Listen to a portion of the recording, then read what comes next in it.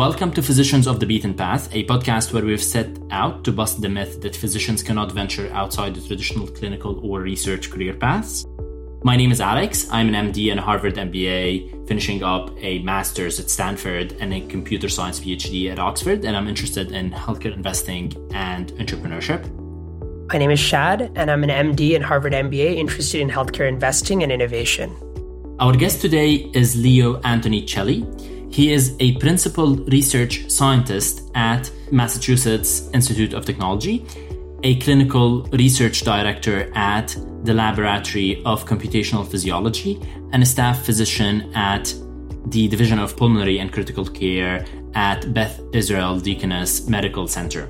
As a clinical research director and a principal scientist at the MIT Lab of Computational Physiology, he brings together clinicians and data scientists to support research using data routinely collected in intensive care units. His group built and maintains the MIMIC database, which is one of the largest publicly accessible de-identified electronic health record databases. It is an unparalleled research resource. Over 2,000 investigators from more than 30 countries have free access to the clinical data under a data use agreement. Leo holds an MPH in clinical effectiveness from the Harvard University School of Public Health, a master's in biomedical informatics from MIT, and an MD from the University of Philippines. Leo, it's amazing to have you on the podcast. Welcome to the show. Glad to be here. Thanks for having me. Awesome, fantastic. I'm really excited about this conversation. Leo, the first time that I came across your work was during my first year at Oxford when I did a project on open source electronic health records. My supervisor then recommended reading a book called Global Health Informatics, which really ended up being foundational in my decision to do a PhD in the space of computer science and healthcare machine learning. And so I'm really excited about this conversation and to have you on. You've had a tremendously impactful career, and covering all of it in one question or interview is going to be a hard task, but let's try to get to the bullet points if we can.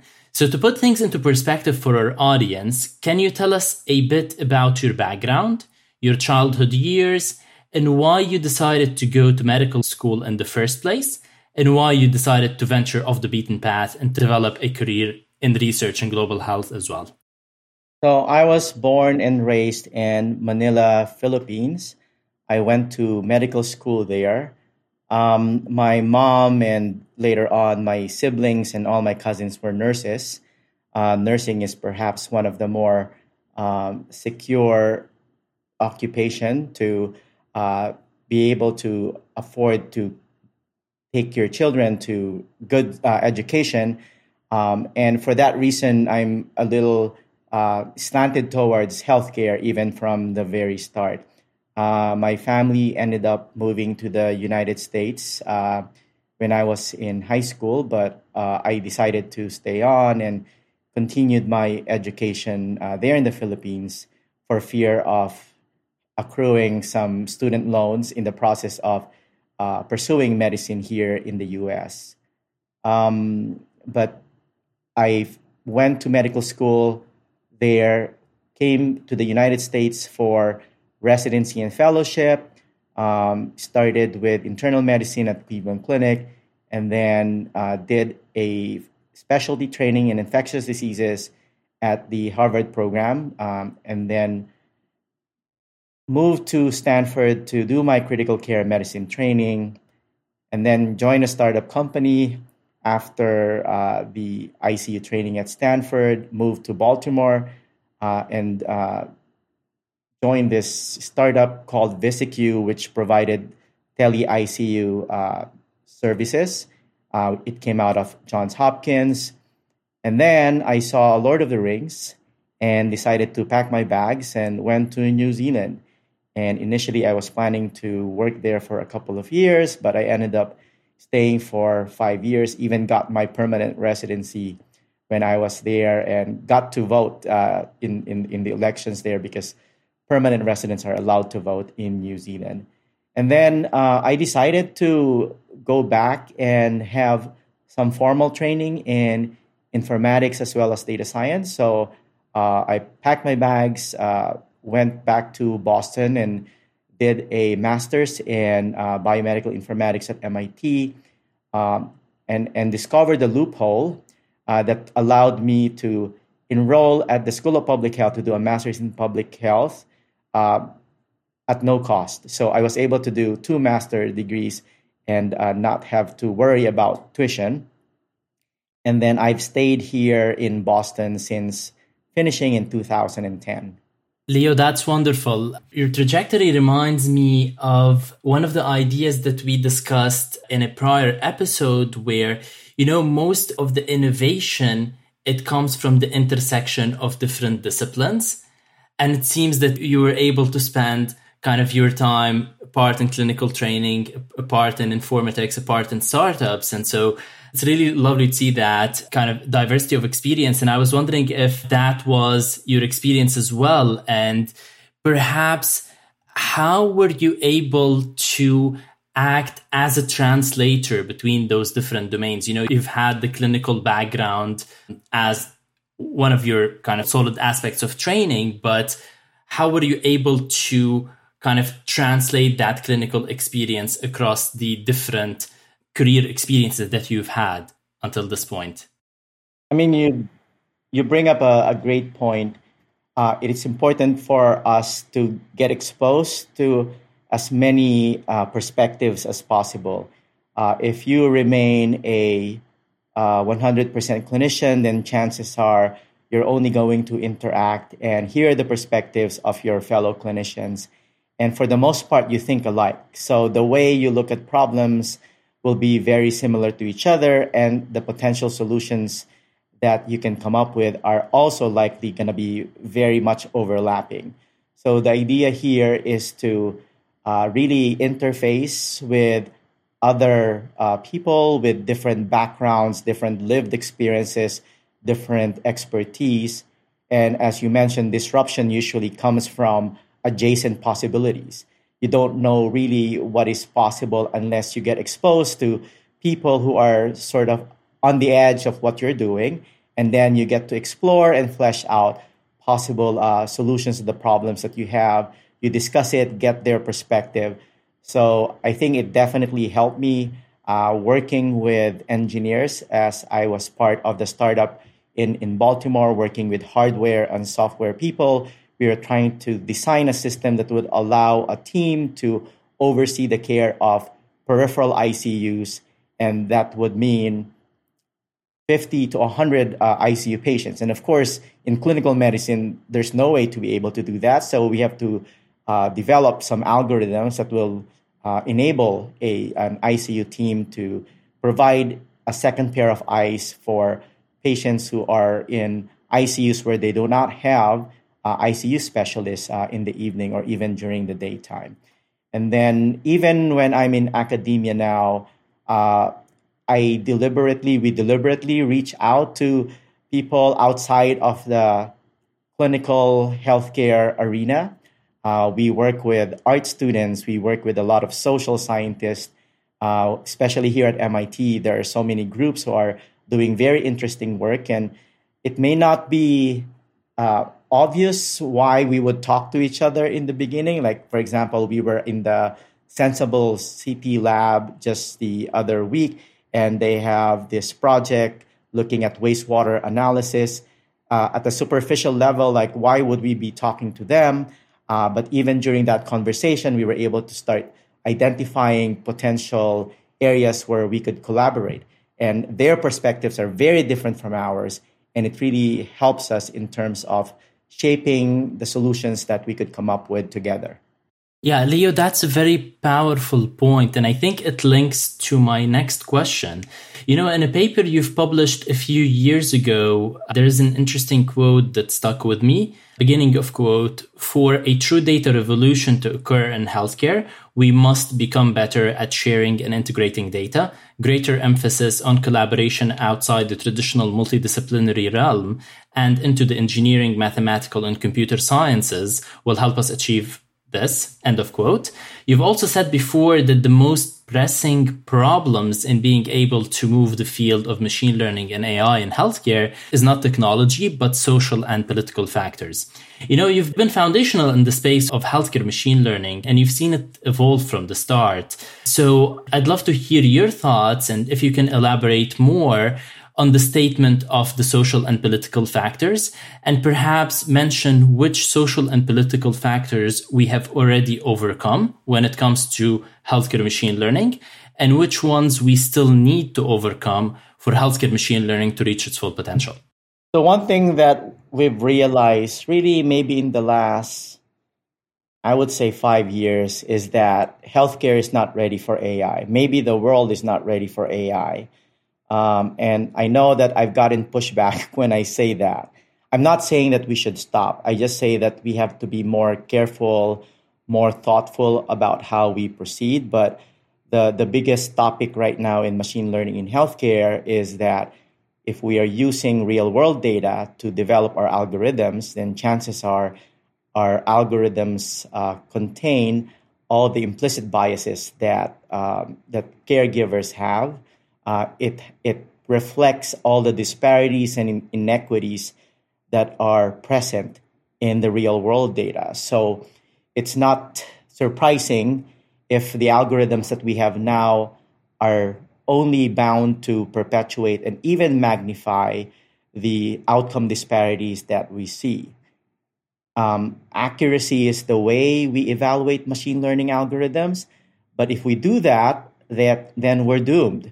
Because if our ground truth is not fair, then whatever algorithms that we develop will simply legitimize and even scale the deployment of these implicit biases. So 2016 is when that investigative report from ProPublica was published, where they found that this algorithm that is being used by judicial courts across the United States are biased against Blacks and Hispanics when deliberating on whether they should receive parole or not, in deliberating what bail should be set. And since 2016, we have not made any progress in terms of how do we prevent algorithms from reflecting our own biases and perpetuating the inequities that we see. So people have this notion that if we have enough data, if we have data representing everyone, including the marginalized groups, then we're good to go. We throw all that data into some auto encoder or transformer.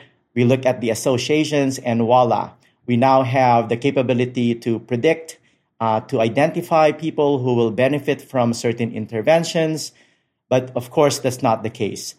Machine learning has to have a causal framework.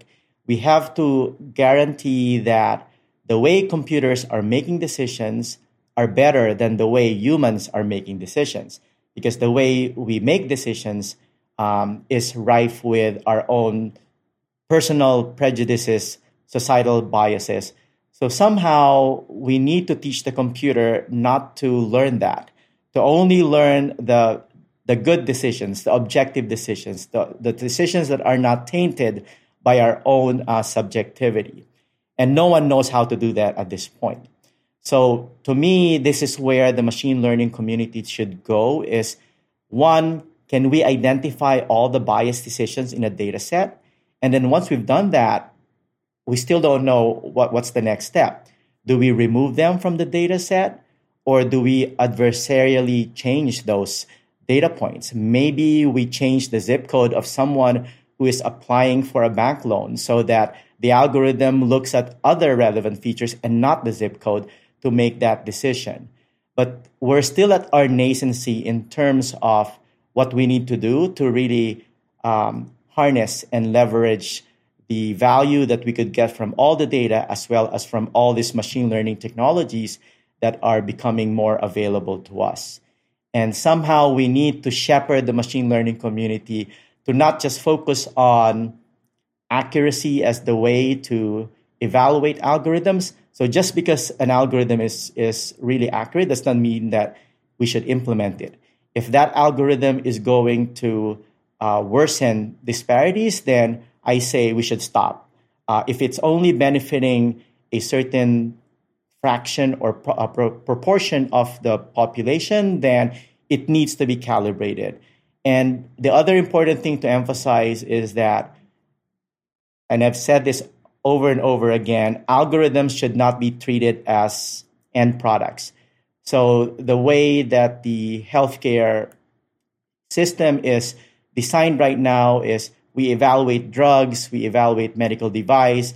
Once they are approved, that's the end of the game. But algorithms need to be continuously monitored and recalibrated, because we know that there will be data set shifts, we know that there will be calibration drifts, and we won't be able to recalibrate that if the algorithms are proprietary, right? So who's going to be in charge of that recalibration? The vendor said, no, we're not in charge. It will be up to the healthcare organizations, but the healthcare organizations cannot do that if the algorithms are black box and proprietary. So we're in a crossroads right now, and this is why I said that, to me, open data science should be at the core of how we proceed. We need to have the data analyzed by as many pairs of eyes with different expertise, with different perspectives and lived experiences, because one team alone, it's impossible for that team to be able to really say whether there's going to be unintended consequences once that algorithm is developed, validated, and then deployed. So to us, the Mimic way, which is getting the data into the hands of as many students, as many investigators, whether they're from industry, whether they're from academia, is the way to go. And you create this collaborative ecosystem around the data. We could build up on each other's work. We could quality check each other's work, make sure that the analysis and the assumptions are correct. And again, emphasize that the data scientists have to work with not just the clinicians, but also the social scientists, because this concept of bias is very complicated. Like, clinicians and data scientists alone cannot fix this. The problems of healthcare are problems of poverty. And just coming up with some algorithms and thinking that it will transform healthcare, to me, that's what I call AI, arrogant and ignorant. And that's not the way we want to proceed. I really like that. The AI, the abbreviation that you mentioned. I think, Leo, I absolutely agree. And I think it's very problematic that we're stuck in a very inefficient and incorrect way of evaluating machine learning algorithms. And I think, kind of to the point that you've mentioned, that we shouldn't look at ML algorithms as drugs or as devices that can make decisions on their own. I'm just reminded of one of the principles that the good machine learning practices guiding principles from the FDA mentioned, which is we need to look at human AI teams and basically evaluate them as a joint correlator, and looking basically how the decisions of the algorithm would influence the decision of the clinician. And that decision of the clinician is what we should evaluate at the end, because that's going to be the decision that would impact the patient. I think one piece of your work that's really interesting to me here is the paper that you've done on generalizability. And it seems that, also the field of healthcare machine learning has been stuck in broadly insisting on generalizability and external validation.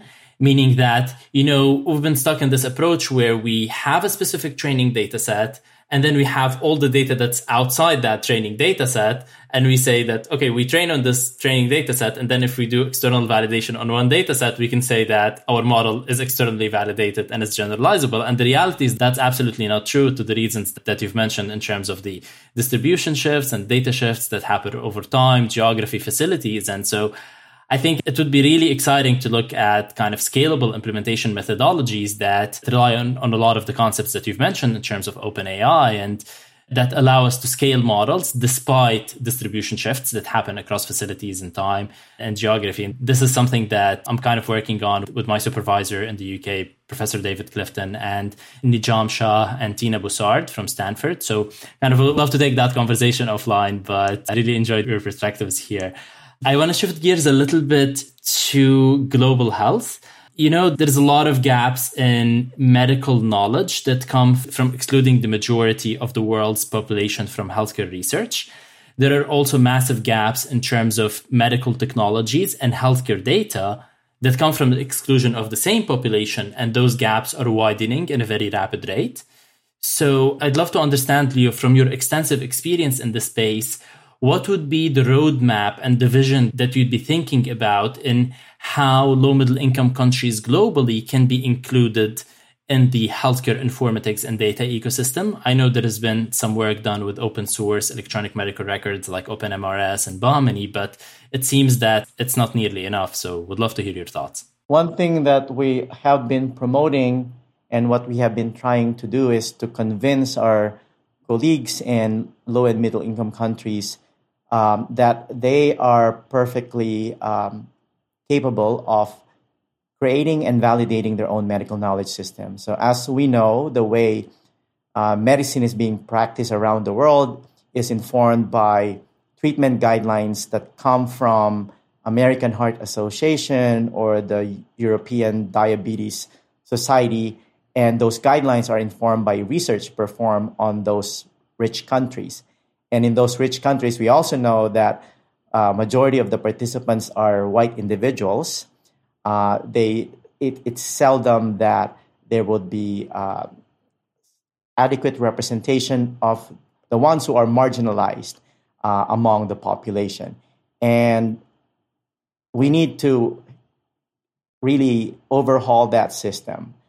We think that has contributed to disparities in outcomes. Designing medicine just around a majoritized view is clearly a problem, an issue that we've dealt with since the history of medicine. And in the past, it's very difficult to revamp the biomedical research enterprise because clinical trials, as well as observational studies, are easier performed in rich countries. But now with digitalization of healthcare, there is now data that is being accumulated even in limited resource settings. So now there's an opportunity for them to really take the helm and find out what are the best tests and treatments that should be given to their own population rather than adopting the treatment guidelines from the United States or from Germany or the UK. The issue is that there's no capacity. So research is still seen as a luxury in most resource-limited countries. They think that only rich countries can afford research, and therefore it is not our job to contribute and even be custodians of the medical knowledge system.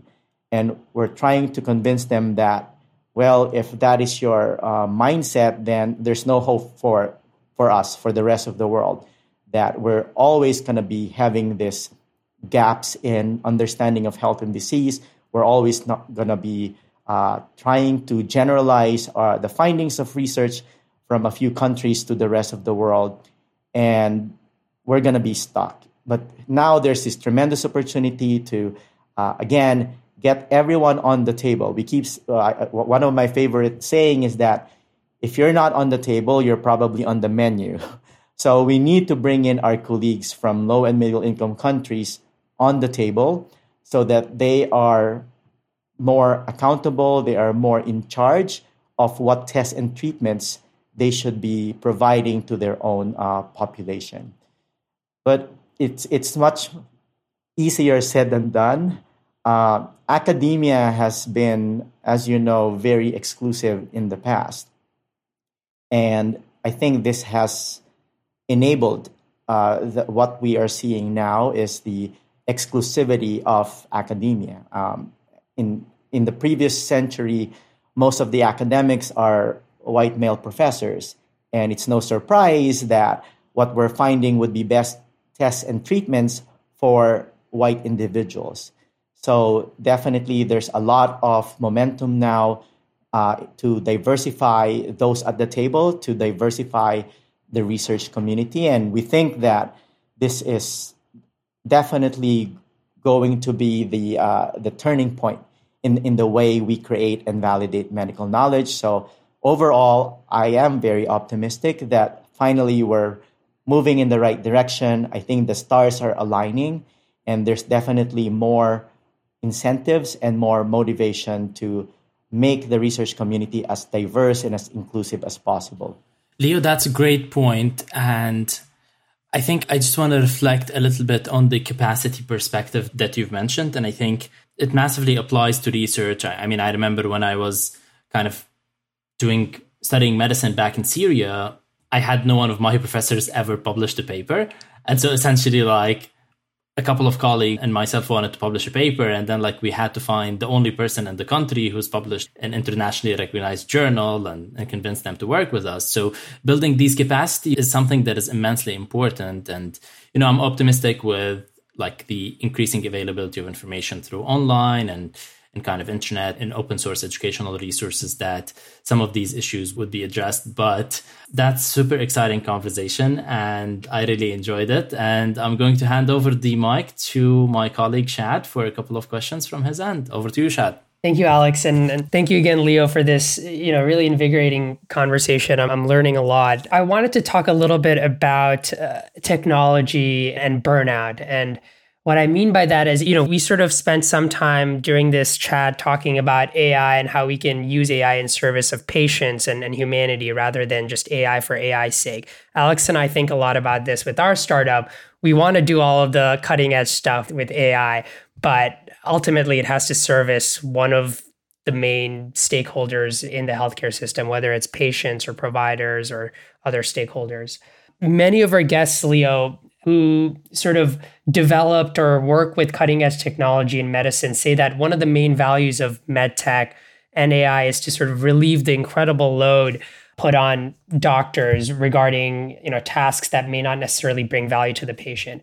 But that can also take up, a lot of time and work. And it's been widely reported that burnout amongst providers is incredibly, incredibly high. For example, you can look at EHR. EHR was brought in and it was supposed to be this fix everything solution, but it did work in some ways, but it also increased burnout for a lot of providers. And so how do we ensure that these cutting edge technologies that we're bringing in, whether it's AI related or clinical decision support tools, are used in support and service of patients and providers and clinicians rather than increasing administrative burden for them? I think that technology should not be used as a Band-Aid. What that means is that you have to have a profound understanding of the problem. And it's almost like you need to start from a clean slate in terms of redesigning what we do on a day-to-day basis. So just removing or automating some bits and pieces is probably not going to move the needle. It's probably not going to address burnout.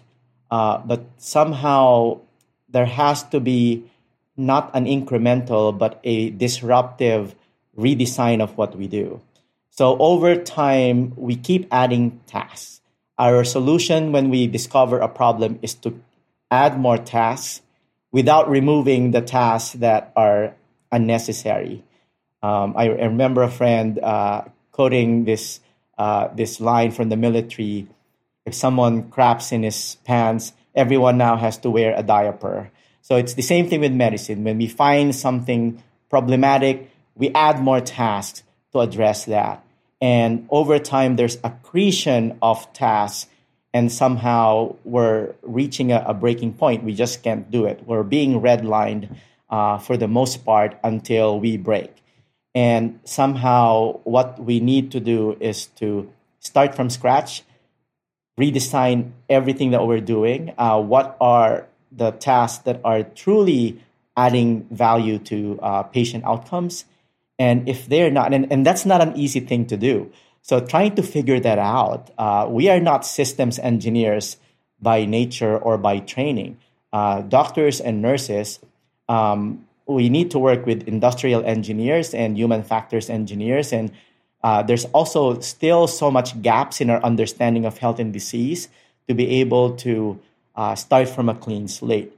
But we have to do it. Otherwise, as they are predicting that even up to at least 50% of the workforce are going to be quitting in the next 2 to 5 years, and we're going to be in a critical shortage of healthcare providers. We're not seeing a lot of that redesigning the clinical workflow.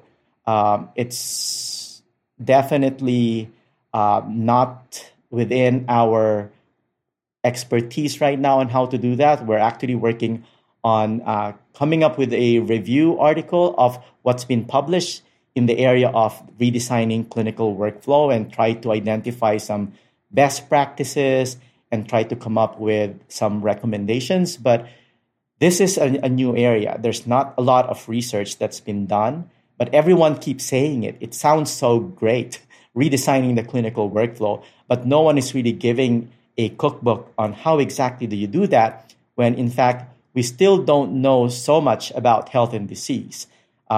We think we do, though, but in reality, the more experience that you get is as a doctor or as a nurse, the more you realize that we don't know squat. We're guessing all the time, and we're just lucky that the body has an amazing capacity to get better no matter what we do to it. And we take credit if the patient gets better, and then if the patient does not get better, we say that we've done everything, and the technology that we have right now wouldn't have altered the outcome of that patient. But I think we need to bring in more talent. We need to bring in more perspective on exactly how do we do that clinical workflow redesign. And that's something that I'm really interested in. That's something that we're really looking into, but we need more people. Maybe some of the machine learning community could also help us in this particular research avenue, because clinicians alone will not be able to do this redesign. We're so entrenched in the system right now. It's very hard to think outside the box of whether we really need to perform this task or not. Yeah, Leo, that makes a lot of sense. I'm thinking back to some of the classes that I took in business school, and we talked a lot, even in our healthcare classes, we talked a lot about the Toyota principles, or principles from manufacturing that were imported and used in different hospital systems to redesign, like you said, the clinical workflow. Stuff that intuitively I would have never thought, Toyota in a hospital, like what does that have in common? But Toyota really, really understands how to optimize their workflow. And of course, patients are very different from cars, much more complicated, and human beings are much more important than designing cars. But I think just like the abstract principles of how you get work done efficiently, there's some overlap there in what you can learn from adjacent industries, or even non-adjacent industries in this case. The other thing about clinical workflow improvement is that, oftentimes it's not very sexy, right? Like what's sexy is like, what's the latest drug that's been developed for cancer? But process improvement and clinical workflow improvement is, in my sense, lower hanging fruit that can massively improve outcomes without necessarily infusing, hundreds of millions of dollars into something. It's low tech, it's less sexy, but it can be just as important. I wanted to finish off. We discussed all these amazing aspects of your career and really your life. I wanted to finish us off by discussing, medical education. You've been one of the course directors for several different classes, but one's on global health informatics to improve the quality of care, and one for collaborative data science in medicine at MIT. Your textbook, as Alex mentioned earlier, Secondary Analysis of Electronic Health Records, that's been downloaded. My last sense was it's been downloaded over 1 million times and has been translated into Mandarin, Spanish, Korean, and Portuguese. And these books and courses are incredible resources for curious MDs to check out and broaden their scope of how physicians can have impact. But, how do you think, in your experiences, not just in the Philippines, but also New Zealand and also in the US at various different medical and clinical institutions, how do you think medical education in its current form is doing in creating physicians for the 21st century? And how do you think it can improve to ensure that physicians aren't left behind in a world of ever-changing innovation? I mean, we need to disrupt the way we're training doctors and nurses now.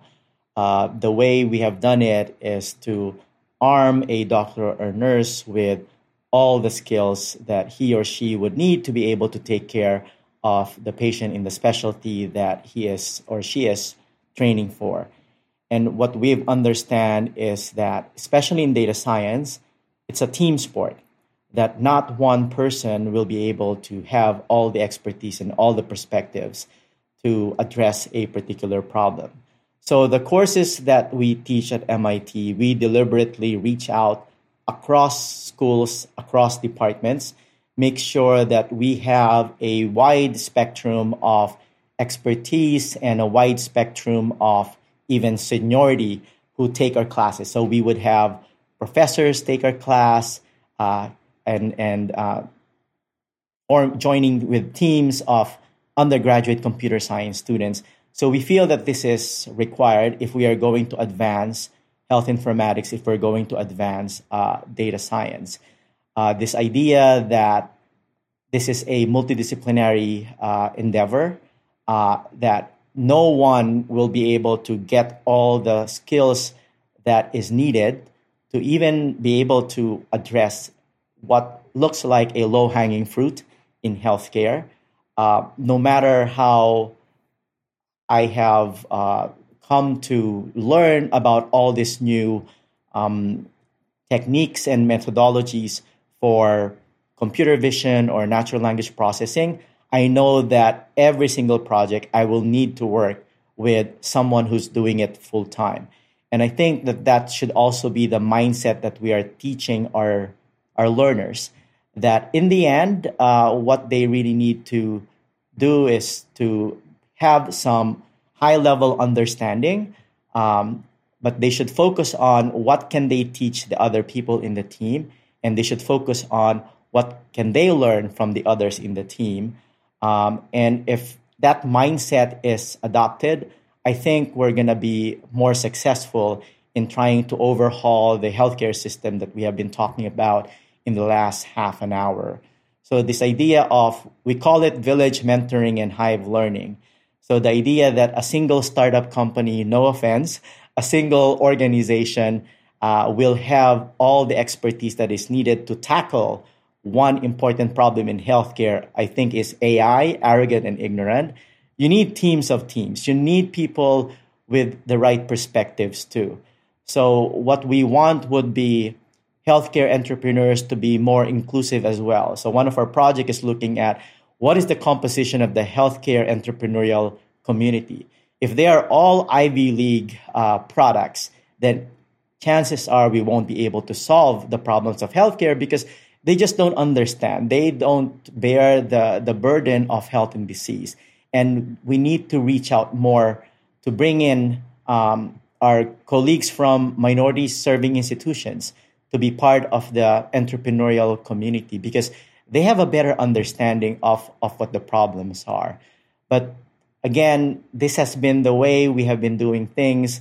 This is a problem of academia. This is a problem of the entrepreneurial community. We have been much more exclusive than we ought to be. And somehow we cannot just ask them later on, what do you think of this MVP? This is going to be working for you. Or you cannot just perform a 1-hour interview with someone who has diabetes, who has 2 jobs during the day, and for that reason is not able to control their blood sugar. They need to be on the table designing the solution with you. And of course, that's, again, easier said than done because the infrastructure that is set up right now is still very supportive of the status quo. And for that reason, I don't think we're going to make any headway unless we extend the table to bring in more people, and we truly make them a part of the community that is trying to disrupt the way we deliver care.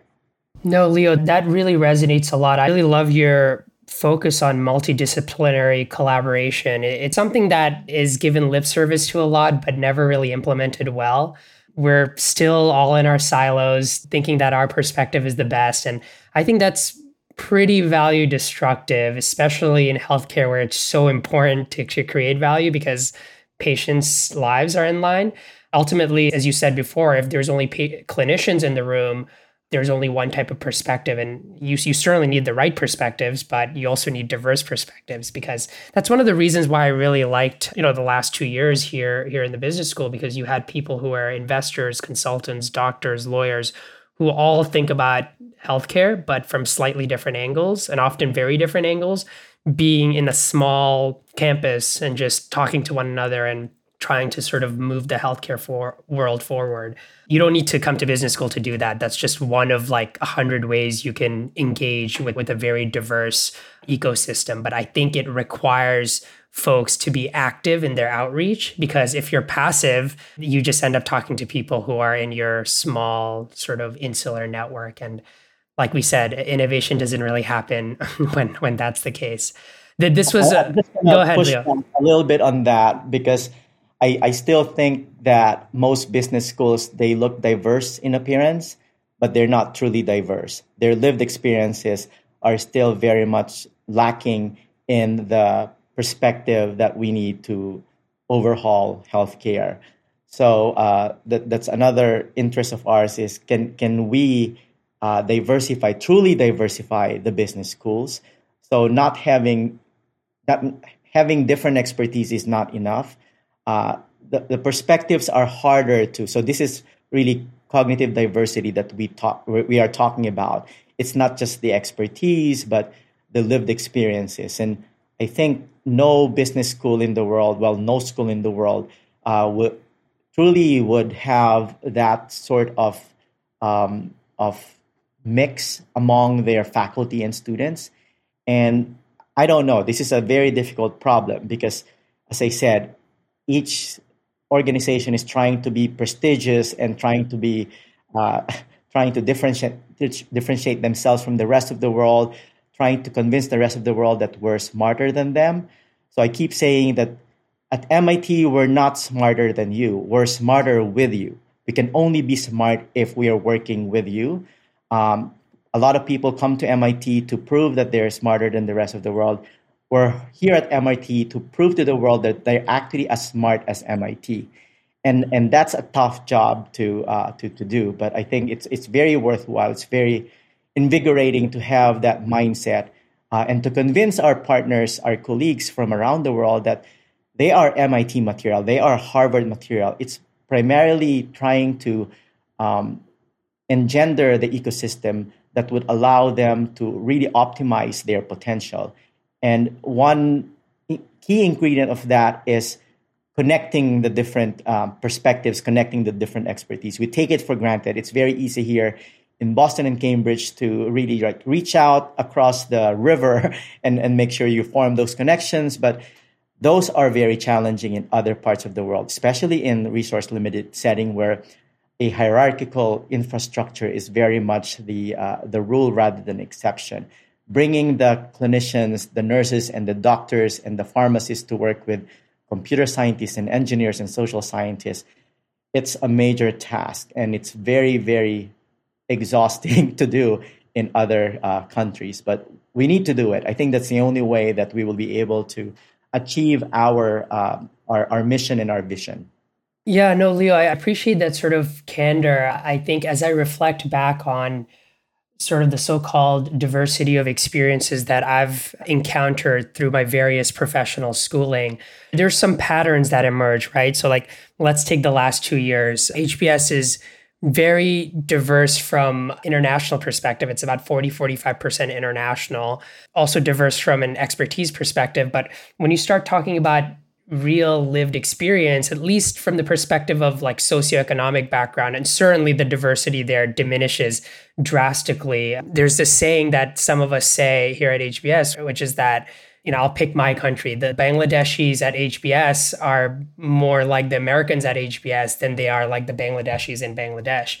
And that's obviously a shame, like a big, big shame. And how do you create an environment where you have diversity of thought, experiences, and expertise, but also fundamentally have people from all walks of life who think very, very differently about core issues? That's the greatest challenge, and a challenge that Hopefully, I know we won't solve through a 45-minute podcast episode, but I'm glad we're having these conversations. Just to finish us off, Leo, how can our audience learn more about, what you're doing and follow the impact that you've had over your career and will continue to have moving forward? So we do have social media accounts, MIT Critical Data. We post our upcoming events. We post our research output through LinkedIn and Facebook and Instagram. We have a website, but our website is really, really outdated. We're hoping that it's hard to keep up with the work that we do as well as the events that we're organizing, but we're hoping to really provide the website, which is mitcriticaldata.edu, I believe, so that the information there is updated. And we'd love to see you. We have planned events, one every month in a different country until December of next year already. So we will be in all the continents. I'm hoping to go to Antarctica actually in December of 2023. So that's the last, continent that we have yet to organize an event in. But we will be in Asia, we will be in Latam, we will be in Africa, in Europe, in the Middle East at some point over the next 18 months. And we'd love to see you there. I love that, Leo. You're leaving no stone unturned. And next time we invite you back on, you'll be taking the podcast from the moon or something. Like you're so looking forward to that. And everyone, highly recommend checking out all of Leo's books and all the impact that he's had at MIT and beyond.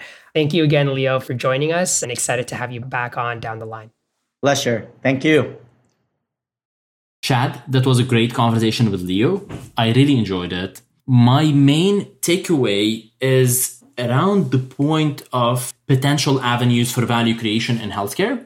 It's always sexy to work on the new drug or the new digital health tool. But I think what many people don't realize is that there is massive, massive value to be created by improving routine clinical workflow and clinical processes. Right? So think about it this way, like if we improve the process of discharge by 0.5%, that is a massive value that has been created, because just think about how many patients are discharged out of the hospital around the world every day. And I think this links to the point that we've discussed with Vivian Lee and Iman Abu Zaid, that there is a lot of value for innovation and disruption and the back office operations that happen in healthcare, be it like on the billing side or being on the recruiting side. I wanted to kind of double down on this point just to kind of help the audience think about kind of potential avenues for value creation that they can pursue. Over to you.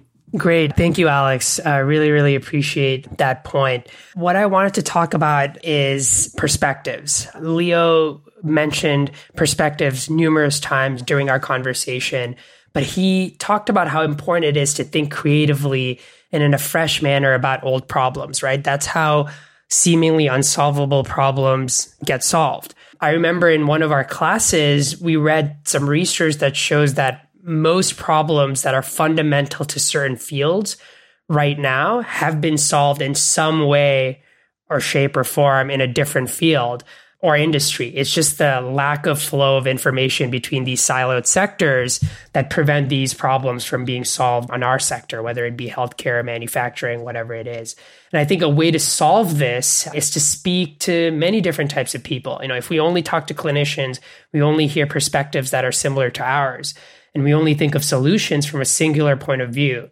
But I think to solve these seemingly unsolvable problems, as Leo mentioned, we need to surround ourselves with people who think differently. And if you're in that environment where people from very different perspectives or expertises come together in a team with a relatively open mind, curious to learn from one another, then I think magical things can happen and a lot of these problems and barriers can be broken down. So that was my takeaway from this conversation. And over to you, Alex, to finish us off. Awesome. Thank you, Shad. That's a great takeaway. And I completely agree with all the points that you've mentioned. And I think that concludes our episode for today. For the audience out there, join us next episode for more conversations with really amazing physicians who ventured off the beaten path. And remember to follow us on social media on Facebook, Instagram, and Twitter at POTBP Podcast. And to catch our latest podcasts on Spotify, Apple Podcasts, Google Podcasts, and Amazon Music. To get in touch with us or to send us your recommendations, you can email us at physiciansofthebeatenpath@gmail.com. Visit our website at potbppodcast.com or just drop us a message to me, Shad, or the page on social media. See you soon.